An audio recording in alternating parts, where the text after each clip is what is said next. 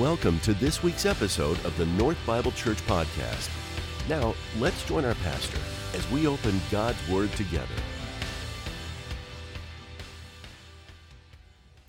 Well, good morning, everybody. Great to see you all here this morning. And I'd say, Brent, there's probably one more reminder that God's given you through the pulled hamstring thing. It's that you're getting old. That's probably the most obvious one. Part of the whole package, I guess. But great to see all of you here this morning, Lord. We are going to be looking at this morning God's Word from Revelation as we continue our series called Revealed. And as we start this morning, we're going to be in chapter 13, so you can go ahead and find your way to chapter 13 in the book of Revelation, which we'll be talking about here in a minute. But as we begin this morning, I want you to imagine something with me for a minute, if you would. I want you to imagine this morning that as a Christian, your faith makes you a target in a certain reality or a scenario where everyone who is around you, maybe except for a few friends at church, see you as a target because of your faith. And not just in the sense that, you might get mocked or you might get ridiculed or looked down upon because you believe in God or you believe in Jesus or whatever it may be, or you call yourself a Christian, but in a way that if the wrong person were to find out that you were a follower of Jesus, that you would be a target in such a way that maybe on a Tuesday night as you're eating dinner around your dinner table, that your door could be kicked in and that government officials could rush in and take you and your family off to prison. And as they arrest you and throw you into jail, they confiscate your home and all your belongings so that even if you make it out of jail, you wouldn't have anything to come back to. And as you're being arrested, you realize that you may never see maybe some of the members of your family that are all being taken in different directions, including maybe your children. Think about all that you would have to lose in that scenario. Your family, your freedom, your livelihood, your home, everything you own, possibly your life and your freedom as well. Now imagine that almost everyone you know outside of the small community of maybe your church family or the people you go to church with could report you to the governing authorities at any given time, your neighbors, your coworkers, maybe even family members, and that any moment this could happen in your reality. As you imagine yourself in that situation, what kinds of concerns would come to mind? What kinds of fears? What kinds of questions? What kinds of doubts? If you were to think about it, would your faith in Jesus hold up in that situation? What would be the line in the sand for you? I would go this far, but I wouldn't be able to lose that. I wouldn't be able to lose my family. I wouldn't be able to lose my freedom. I wouldn't be able to lose my life. That's a small window into what the Christians were facing in the first century under Roman Empire as the book of Revelation was written to them. And as we read in the very first part of this letter in chapters 2 and 3, especially when Jesus speaks to the churches, the 7 messages that he gives to them, he tells them repeatedly, each one of those churches, to overcome. That's his command and that's his calling to them. Because of course they had a lot to overcome in their daily lives. That was their reality. And with all that in mind, what would it take for you to overcome in the same way? To stay faithful in the midst of the kind of resistance and real persecution and sacrifice that might be demanded in that scenario to follow Jesus. Let me suggest just a couple of things that I think would be necessary for all of us in that situation.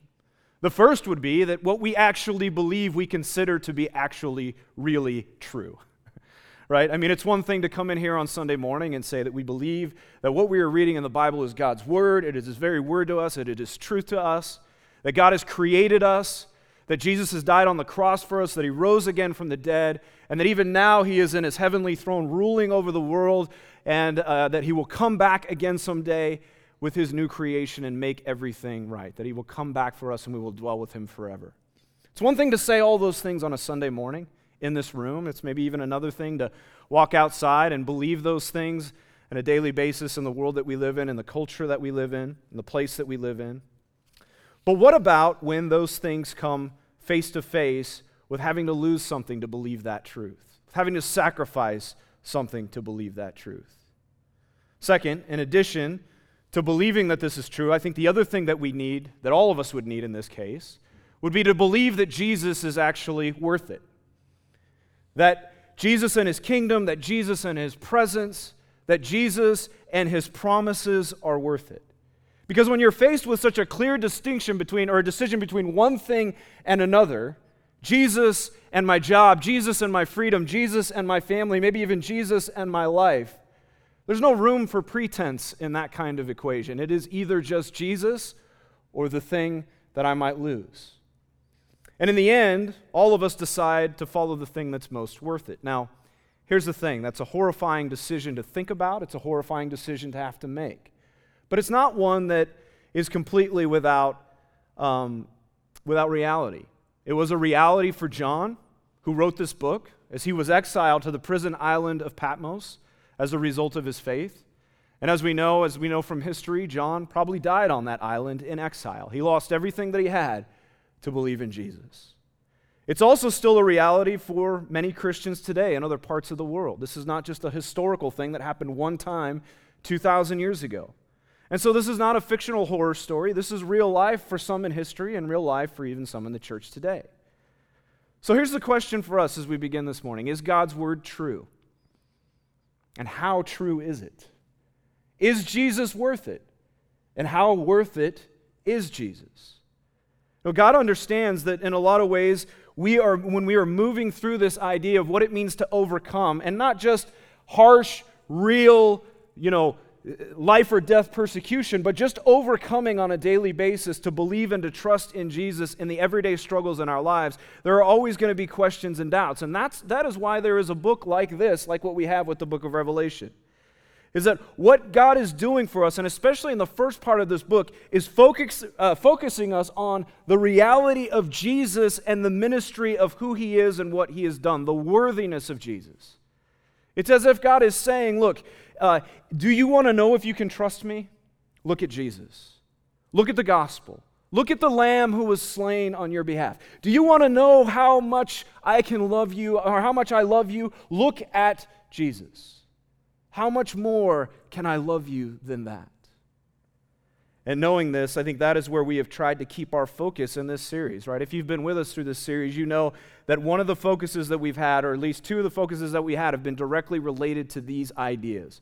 One, understanding the book of Revelation as God's truth to us, knowing that this is a book that's not meant to be neglected, it's not meant to be ignored, it's not just kind of the stepchild that hangs out at the end of the Bible. It actually is a big part of God's truth. It holds a lot of things together as far as God's redemptive plan and what God will end up doing in the end. It gives us real, true hope in the midst of our circumstances, in the midst of a world that's sometimes very unclear and can be hopeless. And second, we've brought everything to a place where we have focused it on Jesus. As many times and as many places as we can, we have tried to tie this back to Jesus repeatedly over and over again. What does this have to show us about the worthiness of the one who is portrayed as the Lamb who was slain, as the one who is the Lion of the tribe of Judah? And from his place as sovereign Lord on his throne, as the Lamb who was slain, the very King of Kings and the eternal Judge, we have hopefully seen over and over again how Jesus is worth it. I believe these are the things that are important to remember as we continue to get into one of the most debated, maybe some might say the most confusing chapters in the book of Revelation, chapter 13. And before we launch into that chapter today, I think this is important, that all of those things are important to remember, right? We talked about last week. Our focus and interpretation has been Christ and context, the two big C's, I would say, of really all biblical interpretation, but especially the book of Revelation, have been Christ and context, Jesus and understanding the context and the connection there. And so as we launch in to Revelation chapter 13 today, we're going to be starting in verse 11. We'll finish out the chapter. It's going to go to verse 18. But I want to remind us of where we're at in terms of speaking of context. We're in the middle of a scene that is a part of John's Revelation vision, which makes up a large part of this book, that started basically back in the beginning of chapter 12. And at the beginning of chapter 12, John describes a scene that he sees, that God reveals to him, of a seven-headed red dragon who is standing before a woman who is pregnant, about ready to give birth. And the child who is born, the dragon is standing there so that he can devour the child who is born. We've talked about what this means. This means that this is meant to show us and represent the fact that the dragon himself is Satan, that Jesus is represented by the child here, and the woman represents God's people. Now, as a result of Jesus' death, resurrection, and ascension, in the image we are in the scene, we see Jesus escapes The attack of the dragon goes on into heaven to the throne, and he escapes the threat of the dragon. The dragon's upset because he's defeated, but then he begins a war in heaven, is defeated as a result of the war in heaven, and is cast down to the earth. And so because of his defeat in failing to devour the child, because of his defeat in the war in heaven, he's now on the earth, and he's angry, and he's frustrated. He's enraged, actually, I should say. And so he chases after the woman. He continues to chase after God's people on the earth. The woman finds her way into the wilderness where God leads her. God protects her there, but the dragon continues to attack. And as we've said, he continues to attack even into this day. Now, what we're meant to understand from this, what this teaches us, is some very important things then about what we experience in the everyday spiritual world, what we understand about what God's been doing since the beginning and where God's bringing everything to the end. In other words, how the spiritual realities impact our everyday world and where this world is headed, where history is headed. It tells us, of course, about, among other things, that Satan has been trying to usurp God's authority from the beginning. And once he realized that God's plan was through this child, through Jesus, to redeem all creation, Satan tried to destroy the child. But of course, he was defeated because of Jesus' cross, resurrection, and ascension to the throne. And because of that, and since that time, Satan has been a defeated enemy who continues to fight against God's people and to fight against God's plans and purposes in the world. He's enraged against it, and he relentlessly attacks it wherever he can. But what we realize in the end, and the hope that we have, is that he cannot destroy God's people or God's plans. He's a defeated enemy, and as much as he may attack, he does not have ultimate and will not have ultimate victory. And so Revelation 12 provides all of that as a heading for us, so that when we get into Revelation 13, we see more detail about how this happens. In other words, specifically, how is it that Satan continues to attack God's people and God's plans in the world? In Revelation 12, he's a dragon who spews out a river, attacking the woman in the wilderness. But what exactly does that look like? Because we realize that's just a metaphor for what Satan actually does in the world. And so we begin to see that here in chapter 13, represented again by a couple of images and symbols, two different beasts. A beast that comes from the sea, which we talked about last week. And we mentioned that that beast from the sea is associated kind of with the powers of the world, associated with kind of the power players and kings, in particular kings and kingdoms in the world and throughout history. And then today we're going to talk about the beast that comes from the land. And although these beasts are kind of similar in the sense that they're both sent by the dragon, they have the same kind of authority, same kind of calling generally, there is a distinction between the two, and in the distinction between the two, we actually see a little bit more about what God is trying to tell us about how these beasts work in the world. So we got a lot to talk about today. It may seem short. It is going to be about 8 verses or so. I had someone say to me actually this past week, how are you going to get an entire sermon out of just 8 verses? And I said to him, actually, the challenge is going to be getting it down to one message, because I could really do probably 3 sermons on just this one section. So we're going to try to do that. We got a lot of work in front of us and a lot to talk about today. So we're going to look at that here in verse 11 through 18. So let's read that now, and then we've got a lot to kind of unpack as we move forward. It says this in verse 11. Then I saw another beast rising out of the earth. And it had 2 horns like a lamb, and it spoke like a dragon. It exercises all authority of the first beast in its presence, and makes the earth and its inhabitants worship the first beast, whose mortal wound was healed. It performs great signs, even making fire come down from heaven to earth in front of people. And by the signs that it is allowed to work in the presence of the beast, it deceives those who dwell on earth, telling them to make an image for the beast that was wounded by the sword and yet lived. And it was allowed to give breath to the image of the beast, so that the image of the beast might even speak, and might cause those who would not worship the image of the beast to be slain.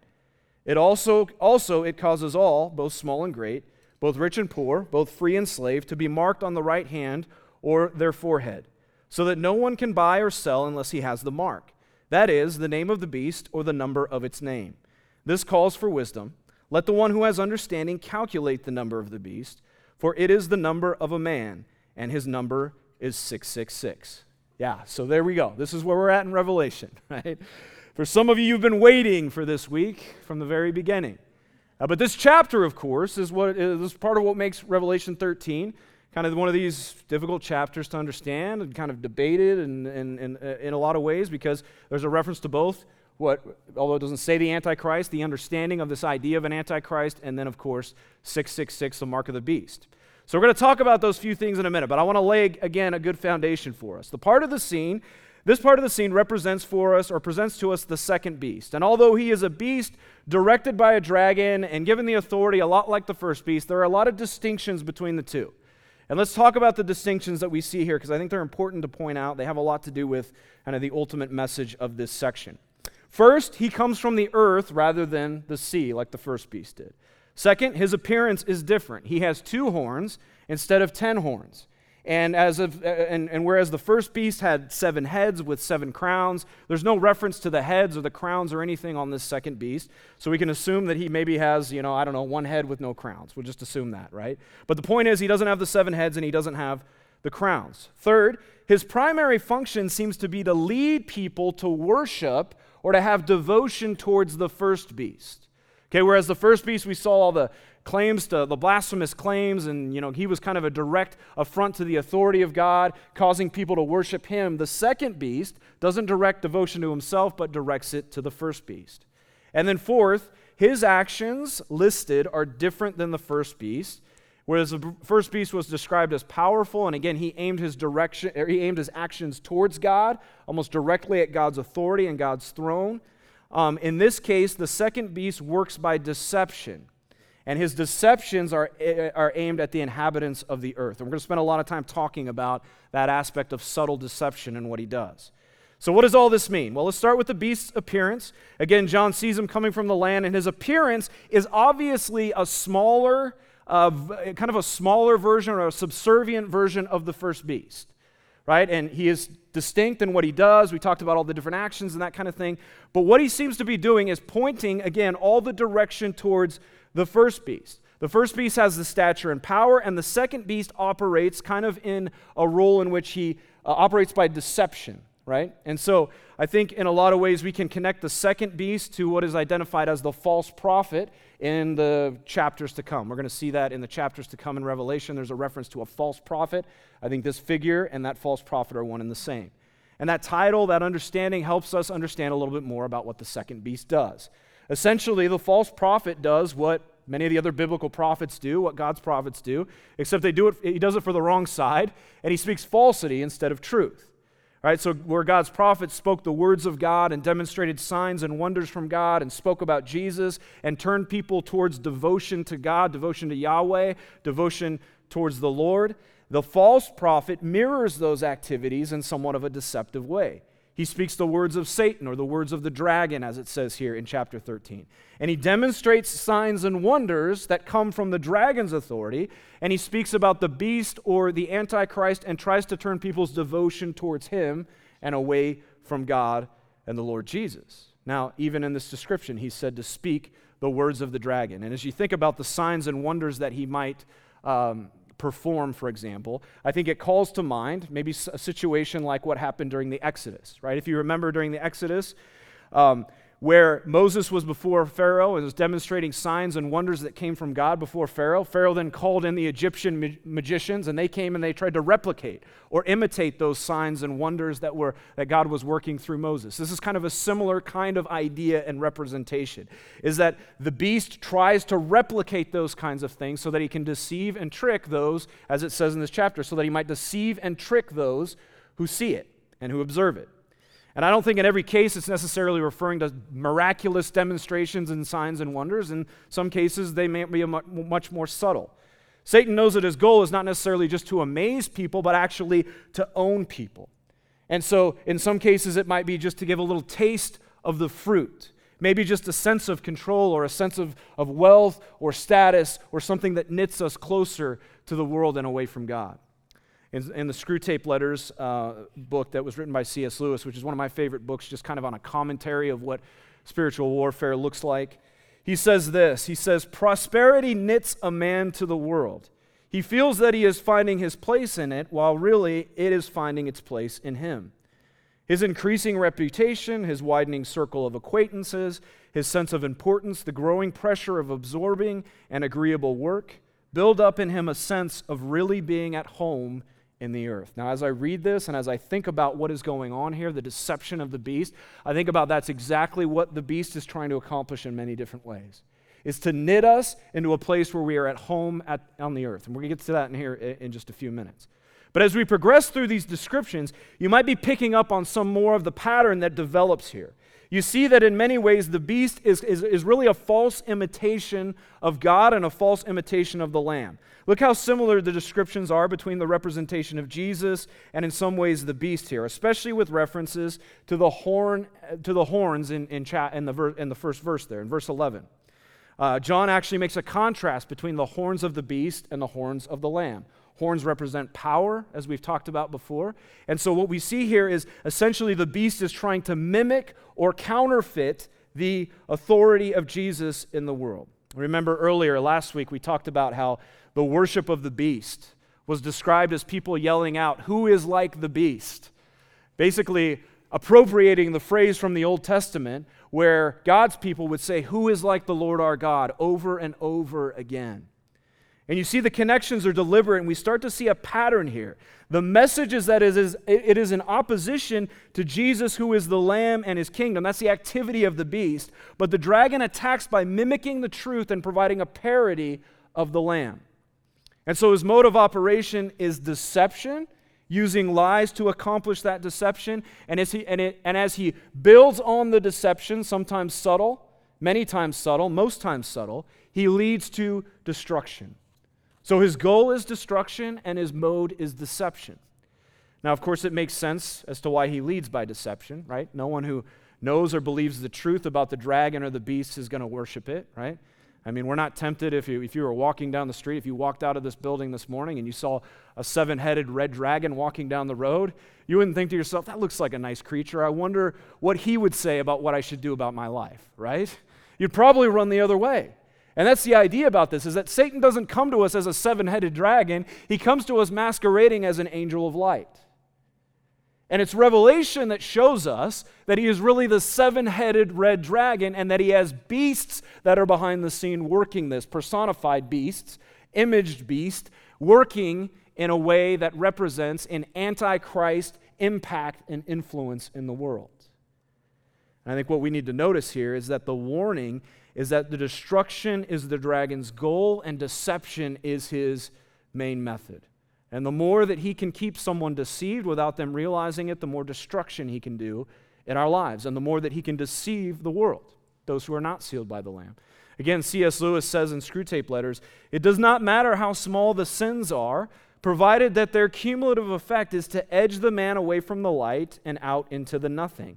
Murder is no better than cards if cards can do the trick. Indeed, the safest road to hell is the gradual one, the gentle slope, soft underfoot, without sudden turnings, without milestones, and without signposts." I think this is subtle deception that's worked at all levels in the world around us. We saw last week, of course, the first beast was the one who used the power structures of the world to announce who he is. I think in the second beast, he uses those same kinds of things, power structures, whether it is political, economic, social, and yes, even religious, to impact deceptively and deceive the people of God and to deceive people in the world. And in fact, one of the manifestations of the false prophet is in false teachers and even false leaders in the church. That's kind of one of the ways that is most subtle. And if you think about it, it actually makes a lot of sense. If you're going to try to deceive and you're going to try to get at the heart of attacking God's people, what better way to do it than from inside rather than from outside? I think an example of the way that he does this is through the deceptive leading of false teachers. And I think when we look at the New Testament, we realize that we see warnings all over the place about false religious leaders and teachers. Right? If you read through the New Testament, you know this. Jesus confronted the religious leaders of the time, called them a den of vipers, whitewashed tombs. He called them wolves in sheep's clothing, among other things. Paul constantly writes to the churches that he writes to in the New Testament about being on guard for false teaching. So does James and John and other New Testament writers. It was a reality then, and it's a reality now. I think one of the ways, and this is just by way of example this morning, kind of a case in point. It's not the only way the beast does this subtly, but he tries to own the heart and the direction of the church. And we've seen this happen in many recent church scandals we've had in the modern day church: sexual abuse, deception, spiritual abuse, embezzlement, abuse of power, and conspiracies and cover-ups, false teaching. The list goes on and on and on. And for some of those, they've been some of the most notable church leaders in the world. And in some ways, what better way to deceive and to defame the name of Jesus than to get a hold of notable church leaders? You may have seen, in fact, an article that came out this past week about Jerry Falwell Jr. He did an interview with Vanity Fair, and it was published this past week. If you don't know who Jerry Falwell Jr. is, until recently he was president of Liberty University, one of the largest and most influential evangelical Christian colleges in the world. And recently, because of some very public moral failures in his past, over the past couple of years that have come to light, he was asked to step down as president of the university. Now, the headlines, of course, as the media has grabbed onto these headlines, have been all over the place as far as talking about here's yet another Christian leader who is engaged in a moral failure. Those Christians are hypocrites and all the rest, right? And in his interview with Vanity Fair, though, what was probably the most astounding part about the entire interview is he said this, and I quote, he said, "Because of my last name, people think I'm a religious person. I am not."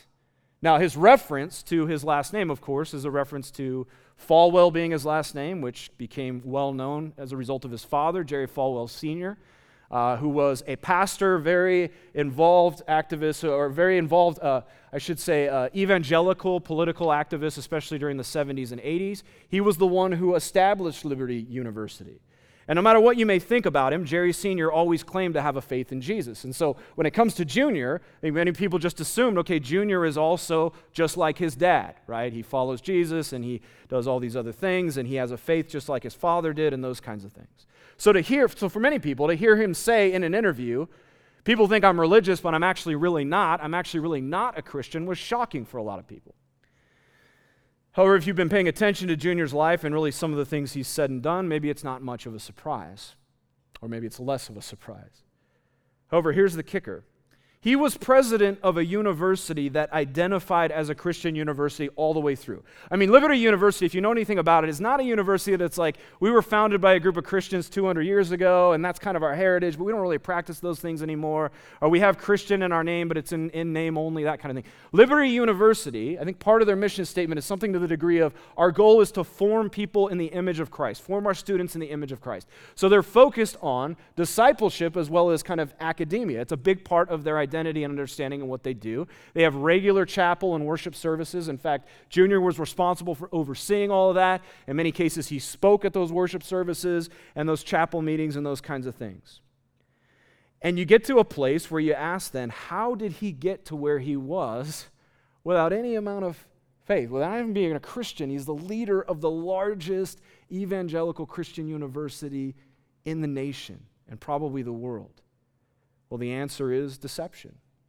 Both on the part of maybe himself to some degree, but really on the part of the people who elevated and enabled him to be there. You see, when he was originally hired, he was hired to help turn around the university. He was hired at a place where Liberty was at financial ruin. They were at a place where they were almost ready to close their doors, according to some accounts, within a few years.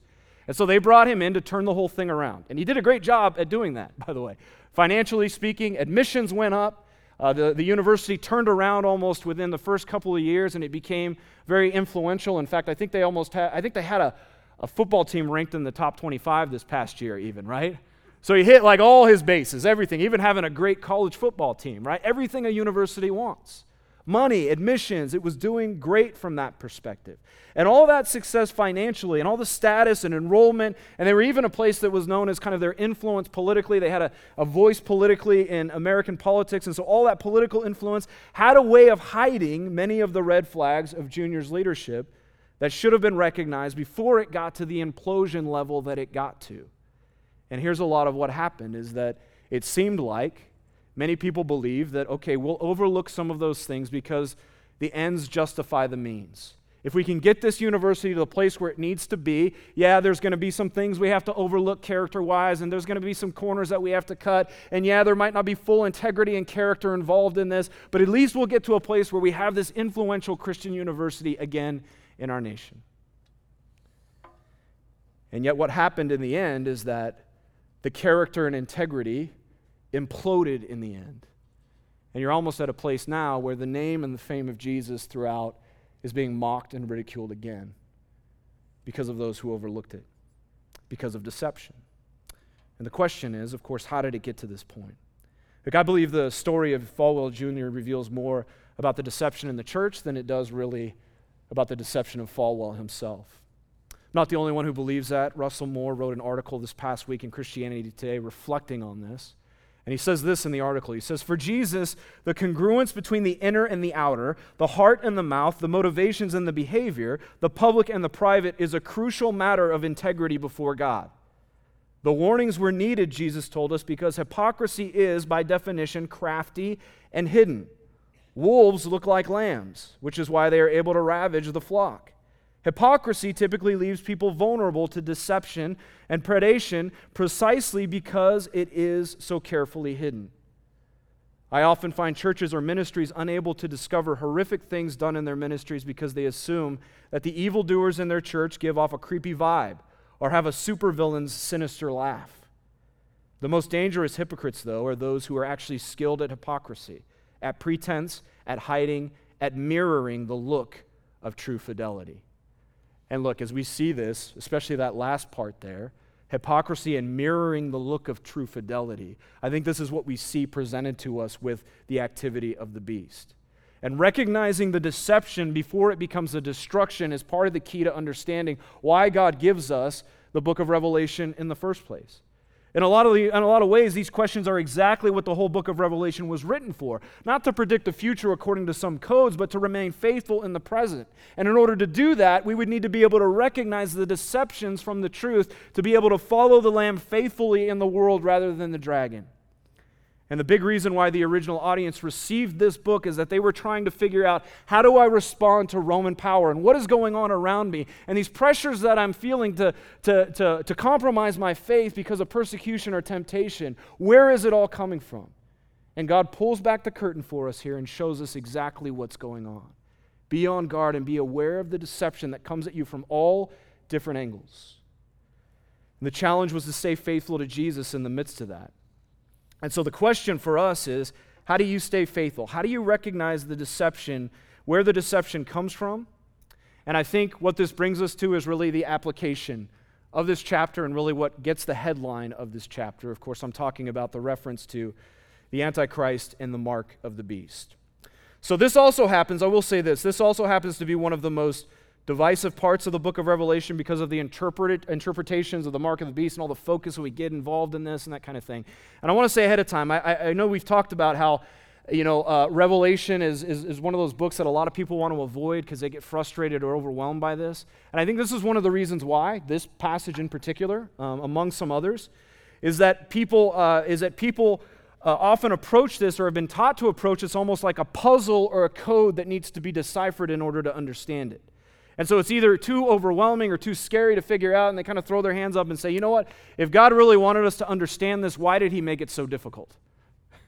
Maybe you felt that way before. I've heard people say that to me all the time about the book of Revelation. And look, I agree. Remember though, this book is called the book of Revelation. It's an apocalypse, a revelation. So why would God give us a book called Revelation only to conceal things from us, to hide things from us? In fact, he wouldn't. God reveals the truth that we need to know in this book, and the problem is that we tend to make it harder than it needs to be. And that's how I want to approach this with the time we have left. It's how we interpret Revelation 13 that's often a primary culprit in this chapter, because what we know as the Antichrist and the mark of the beast sends us in all kinds of wild directions. But I want to tell you this morning that it comes back to Christ and context again. And I want to show you that Christ and context and the way that we approach interpretation of this chapter in particular is going to pay dividends. You're going to see the value in this here as we get into it. So let's start here. We see that the mark of the beast is referred to as a mark on the hand or a forehead there in verse 18. Now, considering context, is there another place where we have seen a mark on foreheads in this book? Right? Considering context. Have we seen this before? If you're saying, yes, Revelation chapter 7, the seal of the Lamb, then you're exactly right. We went through this several weeks ago. And if you remember Revelation chapter 7, there's an entire chapter dedicated to this scene where the seal of the Lamb is presented to those who are before the throne of God. In other words, those who are in Christ. The 144,000 as well as the myriads who are worshiping there at the throne before the Lamb. An entire chapter is dedicated to it. There's all this pomp and circumstance that goes into it too. An angel comes out of heaven, and he stops the world in its tracks. He stops the judgment from the four corners of the earth. And in a loud voice announces that he's come to seal those who are in, or come to protect those who are sealed by the Lamb from judgment. And then we see, almost with deliberate and painstaking detail, the 12,000 are sealed. The 12,000 are sealed from all the tribes and the names of Israel, representing the people of God. And then there's an eruption of a worship service and a celebration of the salvation that comes from the Lamb and the seal that has been given to those who are the people of the Lamb. And then there's not just one amen, but two amens at the end of it, right? In other words, what's being said here is pay attention to this. This matters. This is important. If you're in your Bible, you're highlighting it, you're underlining it, you're writing stars in the margins. This is so important. And fast forward to Revelation 13, and we see one reference to a mark of the beast, and that gets more attention than that ever gets when you talk about the book of Revelation. And look, part of the point of this is that we're to understand the mark of the beast in the context of the mark of the Lamb, the seal of the Lamb. And here's why that matters. Is that what this shows us is that the mark of the beast reminds us of the necessity of the seal of the Lamb. Okay? So just like the seal of the Lamb, as we said before, is likely an invisible seal that represents the salvation of Jesus, this mark of the beast probably represents the very same thing, an invisible mark on those who have rejected the seal of the Lamb, who rejected the kingship of the Lamb. It's not directly referring to probably a visible mark on a forehead or a credit card or a shot or a barcode on somebody's head, right? Those things probably have much more in common with science fiction than they do with actual biblical imagery. And it's not referring to a literal 666 that's tattooed on people's foreheads either. There's been a lot of speculation about what the number 666 means, including, kind of doing math and formulas called gematria. I don't know if you've seen this before, but gematria is basically the practice of taking like letters in an alphabet, assigning a numerical value to it based on the order, and then kind of adding those numbers up to spell out someone's name. That if you just kind of, and people get thrown off, I think, by the word calculate, so they feel like they've got to do this in some calculation that will reveal to them the name of the Antichrist. And with some manipulation of numbers and letters, depending on if you're looking at Greek or Latin or Hebrew or English, it may point to somebody who is identified as a central figure as the Antichrist, like Nero or Hitler or somebody else who's to come. It's entertaining. You can Google all that stuff. It's entertaining. I don't think it's very accurate, though. Instead, if we consider context again, think about the number 666. Do we see that number show up anywhere else in the book of Revelation? Well, we see it in reference to the number 7. We know the number 7 represents God's complete purposes and his activity in the world. 7 churches represents God's people in the world. 7 seal judgments, 7 trumpet judgments, 7 bowl judgments. Of course, all of which get their rooting in the 7 days of creation, God's process and plan in the world. And when you look at 666, what you see, I believe, the best interpretation of that is to interpret this as something that represents something as being not complete. And when you see it, it's represented as the number of the beast and the number of man, which is a reference to the world that the beast and the man rule together in opposition to God. You've got God's perfect purposes, represented by 7. You've got the man and the beast purposes and what they do in the world, represented by 6. Something that is incomplete, that falls short, that might look like it is something, but in the end is incomplete and broken. To talk more context, if you go back to the ancient serpent's temptation from the beginning, back in Genesis chapter 2, the temptation from the serpent was what to Adam and Eve? And it wasn't just the fruit, it was the fruit, but what was behind the fruit? What did the ancient serpent, as Revelation chapter 12 says, say to Adam and Eve? He said to them, God knows if you eat of this, you will be like him, knowing good and evil. And when you get back to this place, what you realize is that the very same thing that ancient serpent has been doing since the beginning, he continues to do all the way to the end. tempting man to replace God, tempting man to rule over God's authority, to throw God's authority down and to rule in his own authority. And in this place, as we look at it, and as we understand this, in even more light, we see in verse 14, it refers to those who are getting the mark of the beast as the ones who dwell on the earth. We've already seen the contrast in this book between those who dwell on the earth and those who dwell in heaven. Those who dwell in heaven are said to be God's people. These are the people of the Lamb, which doesn't mean that they just dwell in the sky somewhere, right? Heaven is meant to be understood as the place where God dwells. So in other words, they're dwelling with God versus those who don't dwell with God, who are not a part of the land. They dwell on the earth. They're called earth dwellers because they've put their hopes in the kingdoms of the earth and what the earth can give them and what the world can give them and all those kinds of things. They've been knit by whatever it may be to understanding the earth as their home, as C.S. Lewis said earlier. And so they're defined by their home, which earth dwellers are defined, or heaven dwellers are defined by the Lamb, earth dwellers are defined by the beast. And this is how Satan works. If he can deceive you long enough to place all your things and all your trust in the things of this world, and only think about God in terms of how you can get more in this world, he is working his deception in keeping you earthly minded and knitted to this world. And I believe that's in large part of what this chapter is saying. It's not necessarily saying there's going to be somebody who runs up to you with a brand of 666 and brands something on your forehead. You'd run away from that. It's much more subtle, and because it's much more subtle, it's much more dangerous than that. It owns your heart. That is the mark of the beast. The mark of the beast is seen in contrast to the mark of the Lamb. Anyone who does not have the mark or the seal of the Lamb has the mark of the beast. Now let's talk about, quickly, this reference to Antichrist for a minute, a word that's not actually used here, although it is used in other places in the Bible, like 1 John chapter 2, I believe, for example. But in all of this, I think what we need to realize again is that the title Antichrist is in reference to the original thing, Christ. The anti part is merely a contrast to the opposite of Christ. And my fear in all of this, again, is that we often pay more attention to the anti instead of the Christ.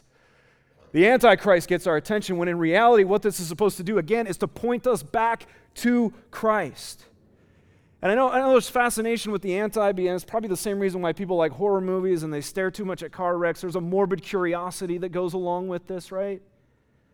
Or maybe a need to feel like I got to be prepared in case the Antichrist comes and tricks me. If that last part is you, I have some encouragement for you. And this needs to be understood as a bigger part of this book. That God, again, is giving us truth so that we are able and equipped to see the deception.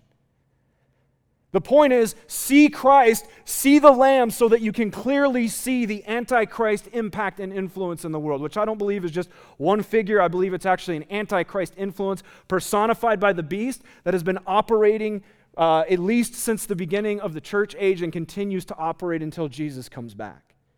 And so that Antichrist influence is everywhere around us. It's in different places. But of course, as we look more at Jesus and we understand the truth of Christ, we understand what God is teaching us in the book of Revelation as it's revealed before us, we are more able to see the deceptive ways in which the Antichrist, the beast, moves.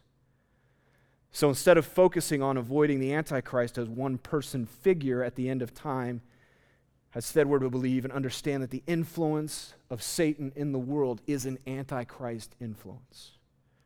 And what this challenges us to remember is that throughout history, Satan has done and will continue to mimic Christ's kingdom in a way that deceives people.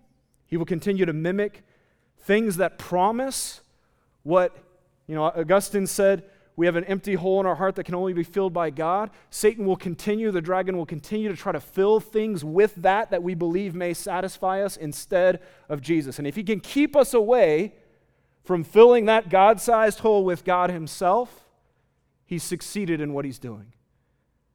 And in most cases, from his perspective, and in most cases, it is done subtly, which makes it so difficult. So the question is, where is your heart? Who do you worship? Where is your delight? If you are sealed by the Lamb and your delight is in him and his kingdom and his home, you don't need to worry that the Antichrist is going to get you like the boogeyman around the corner and stamp you with his mark somehow.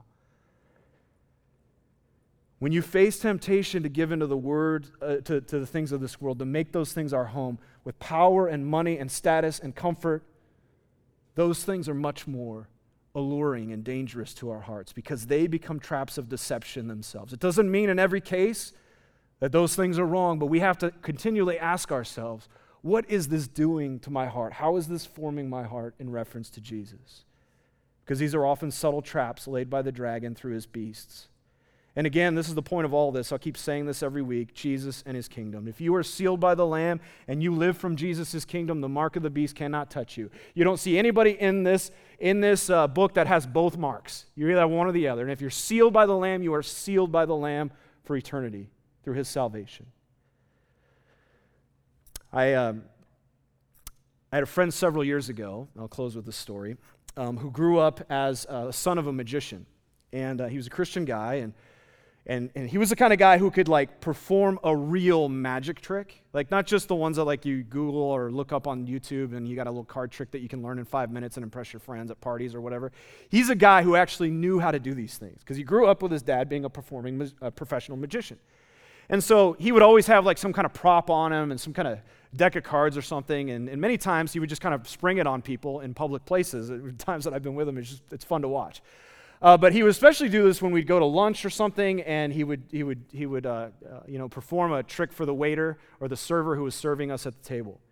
And I remember that he would always, he'd perform this card trick, and all of us would be our minds would be blown. He always had a new one, by the way. I was around him. I saw him do several of them. I don't know, maybe up to 100 of them. And he never repeated it. He always had a new one. But he would do something that, if you are a magician, is basically the cardinal sin at the end of his trick, his illusion. He would explain how the illusion worked. He would show you exactly how it worked every single time. And of course, he would ask and then one time I remember telling him hey, magicians aren't supposed to do that. After the first or second time I saw him do that, you're supposed to. I heard a magician say you're not supposed to sell out, the illusion.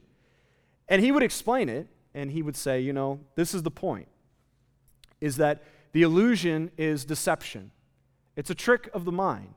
And once you see clearly how I did what I did and how I tricked your mind and how I deceived you, once you see the truth, in other words, of the illusion goes away, and it's not nearly as astounding and alluring or confusing or exciting or whatever it may be. And he would use that as an opportunity to talk about the importance of truth and understanding what we believe and those kinds of things as a Christian.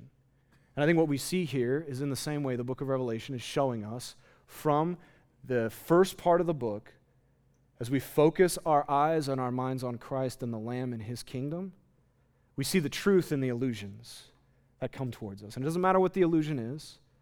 Once you see the truth, the illusion is not nearly as deceptive, confusing, exciting, alluring, whatever it may be in the world. And look, this is the big part of the book of Revelation. It's revealed to us so that we would see clearly what are the realities and what's the truth behind it all. Let's pray. Lord, we pray this morning. I pray for those this morning who are those of us who know the Lamb and are sealed by the Lamb. Lord, would we truly cling to the reality that the truth will set us free. The truth sets us free from deception and fear and confusion. And so, Lord, I pray that you would clearly speak to us this morning. You've not meant your word to be confusing. You've not meant your word to cover. You've meant your word to reveal, and especially in a book called Revelation. And so, Lord, would you reveal to us your intention behind your words so that they would bear fruit and life in our lives? Lord, that they would bring encouragement, steadfastness, and faithfulness in the face of whatever we endure. Lord, we know that it's not everybody's design. It's not your will for every person to endure harsh persecution like what the first century did or what our brothers and sisters may be in other places in the world enduring. And it is heartbreaking and horrifying to imagine those things. And we pray, Lord, that you would sustain them and sustain their faithfulness as they face those situations. But even for us who don't experience that on a daily basis, we still experience opposition, Lord. We experience doubts, we experience difficulty, we experience suffering and loss and trials. And so, Lord, we ask that your truth would sustain us, that we would draw hope from the fact that what truly matters is that we are sealed by the Lamb. We would make a big deal out of the things that you make a big deal out of. And that we wouldn't get lost in the mud and the mire and maybe even the things that the dragon wants to deceive us about. And so, Lord, we pray for clarity. We pray for an understanding of your goodness and love towards us, that it would spur us on towards faithfulness and perseverance. It's in Jesus' name we pray. Amen. In just a moment, we'll rejoin our pastor for today's closing thoughts. But first, we wanted to thank you for tuning in. North Bible Church is located in Scottsdale, Arizona, and exists to equip all generations to love God, love one another, and love the world. For more information about North, please visit our website at northbiblechurch.com. Now, some closing thoughts from our pastor.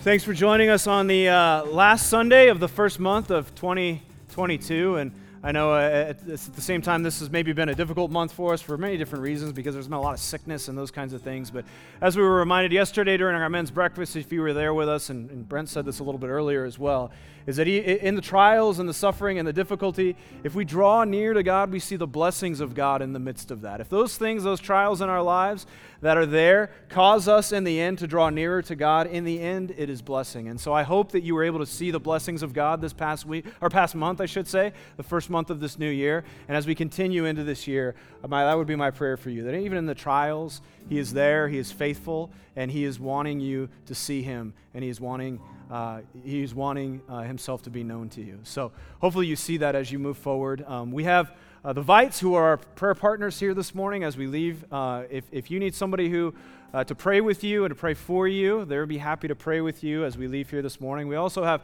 prayer request cards that are located on the table with the cross on the back in there.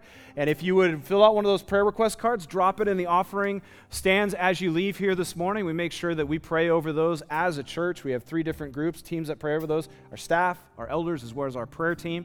And we consider it a joy to continue to lift those burdens up to the Lord on your behalf, side by side with you. So if you have a great week, enjoy the beautiful afternoon that God has given us, and we'll see you next week. Thanks. Thank you for joining us for this week's message. North Bible Church is located in Scottsdale, Arizona, and exists to equip all generations to love God, love one another, and love the world. For more information about North, please visit our website at northbiblechurch.com.